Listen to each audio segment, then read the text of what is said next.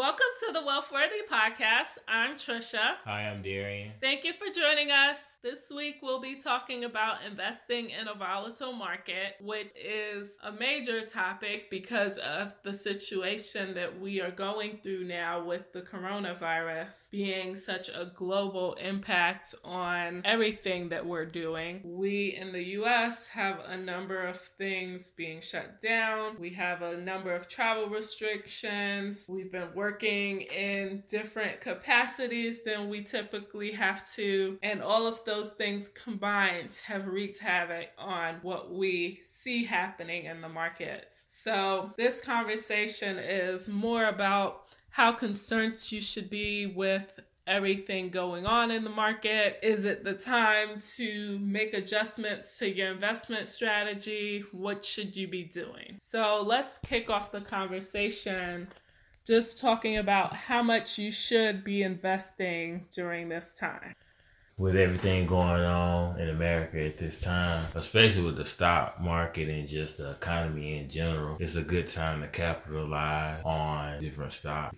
At this point, pretty much all of the major stocks that are normally like extremely high, now they're super low, so you can always capitalize and build your investments from there. Yeah, these last few days have been described as the worst in the last couple of decades, right? They've said that the market has had its worst day since 1987 already, which when you think through all of the different situations that have occurred over the last decades, it's tough to really understand the magnitude of what's happening and what that impact will look like. A lot of what we are speculating about when it comes to the market is what the future value of the investments will be. So what we think a company will be worth if we were to pay out tomorrow the full value of that firm. And so to start speculating and having such grim outlooks on what that will look like is frightening, but a lot of what goes on in the market is cyclical, which means you'll have your downtimes, you'll have times where you're at all-time peaks, which we have had a number of years where we've been on an incline for the last couple of years. And so everyone has already been bracing for the fact that a recession could be nearing. And every time it doesn't happen, it just builds more and more fear. So with that, we really were already in a space where people were fearful of what the markets would do next. But the important thing for your investment strategy is to be mindful of the amounts that you're willing to invest long term and continue on with that strategy. So if you were investing $100 a month, continue investing $100 a month. But now with better information, I would say that you have the foresight now to figure out, well, hey, this is now much cheaper than it was within the last year. So it's a good time to jump in and be able to have more investments at a lower cost. So the way I look at it is you want to be able to average out the amount that you are spending on your overall portfolio. So if you bought one stock or one investment fund at $50 and now it's at $25, on average, you want to fall somewhere in between that. And the lower that average is, the more return you're likely to have, assuming that that company or that fund continues to grow over time, which if the market history is an indication, then your overall portfolio over time will be higher. The gist of that is continue investing as you do now, using this information as a basis for what you should be investing in next. I wouldn't say it's a time to be pulling out money because now you've already lost funds if you were invested in the market. So if all markets across all industries are already on a decline, then you don't want to pull out your money before you could recoup any of it. What do you think you should invest in while the markets are volatile? Telecommunication service. services because we all need our cell phones. We want to be able to stay connected. Of course, if you still are interested in Bitcoin or cryptocurrency, it's dropping daily. So that's a good one to invest in. Any stock that's gonna bring you a return. So you gotta start thinking outside the box. So like I said, telecommunications, energy, oil. Those industries have their own challenges, but like when I think about telecommunications, some of the largest companies there have been consolidating in the market and looking for new ways to be innovative and to bring 5G to market. And so that's where we're seeing a big race there. So, in terms of which stock to invest in the one that you think will bring the newest technologies to market first. I would take a look at those companies and see how much are they spending on R&D. Then you can gather what that looks like. Like, oh, they're putting in more money towards doing research on this. They're having more engineers work towards coming up with a new product to launch on the market. And so that would be some indication there. With oil, it's a little more challenging because people are looking for alternatives. So sometimes investing in alternatives could be a good idea. And right now, there's a lot of talk around the prices declining for some of the largest companies in the market. So just being cautious of that. But it is a commodity, so it is something that everyone will use, as you mentioned. But when it comes to investing, you really do want to understand what it is that the market is doing as a whole. What's that industry look like? And then what are the individual companies doing that would make you interested in investing your money into it? A lot of times, if you think about it as if you own the company, then it helps you to know whether or not you should be putting dollars towards it. You wouldn't just hand over all of your money to somebody that you don't think will help continue growing it. You would be a little more cautious and say, hey, I know that you're not exactly on top of your game, so I don't want to give you any money for this. But the reality is, if you feel that there's growth potential, then you're more likely to put your energy into it. And you should treat stocks the same way. On my end, I am still team hold fast and continue your regular investment strategy. If you were investing in index funds or ETFs, continue doing that. If there are specific company stocks that you understand well and you are interested in, then this would be a good time to invest in because the market has been on a downward trend with everything going on. But for things like Bitcoin or cryptocurrencies, where the future of that is still widely open, there are tons of ways and tons of companies that are still fresh to market, things that are still being developed. So just looking at your options and determining whether or not it's an investment that you'd be willing to take part in. How much growth do you think you should expect during this time? So if you invested a couple $100 in any firm that you're interested in, what kind of returns do you think should be anticipated? Overall, Yes. overall, I think really simple. What goes down must come up. So it's like it's down now, but it's got to come back up.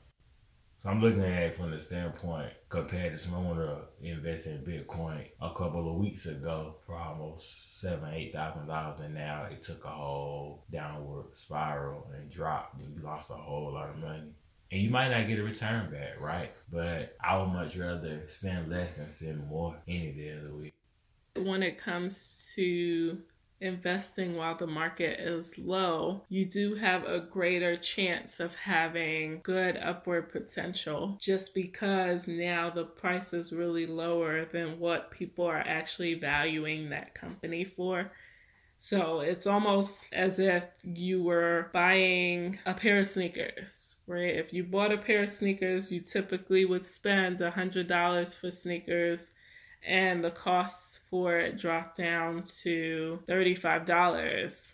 You're thinking $35 is a steal. If you can afford to put money towards those shoes, then you would absolutely spend $35. But you would also be okay with spending $100 because that is where the average cost for those shoes typically are. And that's the same thing with these stocks, where if you are investing in Bitcoin or you're investing in a specific stock and it's much lower than what you would actually value the cost of that stock for, then it has a greater chance at being worth much more down the line. I mean, we've seen it happen over and over again. The most recent would have been what's happened with the real estate market. And that is a likelihood here, where you could see a return that's much larger than what's typical, especially in the short term. Should you take advantage of industries that are expected to profit in times of crisis or crises, or like in this situation now, where like if you invested in stocks related to household goods, or if you were looking kind of like how that guy has gotten in trouble now for price gouging and having all of those cleaning supplies that he was trying to resell. Do you think it's appropriate to invest in those stocks or to put investments in those areas? Yes, to an extent. I think it's just about being ahead of the game when it comes to stuff like this. That's why it's just good to be educated and kind of know how the market fluctuates and know what's going on in the world. Even though I don't really think we could have predicted this, but just having an ear to hear and eyes open to kind of know what's going on, it helps. I definitely think that if we as a whole were looking closely at what was happening across the globe, kind of listen out to the information available on the market and make your own predictions on what's happening, then it could be a financially beneficial decision that you're making. I think that it's tough though when you are in this kind of situation where we're talking about real lives being impacted by tragedy. And so it has its own moral issues when it comes to thinking about how to profit from a situation that's tragic. But think about it like this. I know this is a tragic thing going on, but the insurance companies, they capitalize on people all the time.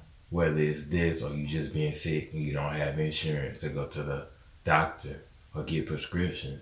So it's the same thing. I think sometimes they want to spin it and make it seem as if like, oh, you're doing something wrong, but that's just the system in general. It's just, I don't want to say it's not right, but the process of how they go about doing things could be different. But then they switch and flip it to make it seem like, oh, people are buying up all of these different products during this time and then going out trying to resell them for a higher price. But I mean, it's the same thing as insurance costs, supply and demand. People can't afford medicine, so then they're scrambling doing whatever they can just to survive. It's the same thing. Yeah, I think that there are definitely lines of morality to be followed, right? If you're looking at what's happening with specific companies on the market and you are interested in a specific stock, or it's a stock that's a part of an index fund that you're interested in, it's different than being the guy in Tennessee who has purchased 17,000, almost 18,000 units of product that's taking away from what individuals have available to purchase, right? So that's something that's like, well, I'm going to absolutely take advantage of the situation that's happening in the market and price that up, right? I think the biggest problem there is that we're talking about somebody who was intentionally looking to make gains much larger than what's typically anticipated for those types of costs. Whereas if you're looking at investing in a specific stock or an investment fund of some sort, then you are really looking at what you think the value of that company is, more so than trying to price gouge. People are dropping or releasing their stocks onto the market because they recognize that it's going in a downward trend. They recognize that they need liquidity. A number of things requiring people to want to get back as much cash as they can. But if you know that you don't need cash right now and you can afford to wait long term to see what those returns look like, then it could be well worth it in the long run for you to invest some of those dollars now. Are you concerned with the amounts that you may have lost so far in such a volatile market? I am concerned, but I know that it will fix itself in the long run. Right. I think that's the reality, is that when you're looking at things long term, you expect that it will correct itself. The market will correct itself. The true values for the companies that you're investing in will be revealed. You'll see exactly the amounts that you're expecting to, or you'll reevaluate what companies will likely do in terms of performance for the next couple of years and see if your portfolio still fits that, right? Like, you have time to continue that evaluation process. Even though there may be losses now, the benefit to you in buying now would be that you're averaging out the costs that you are spending in the market.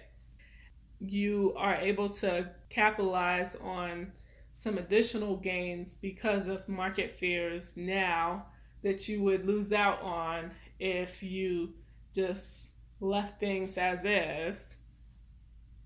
The main things to take away here is that during a volatile market, you really need to be considering the long term and not reacting out of fear.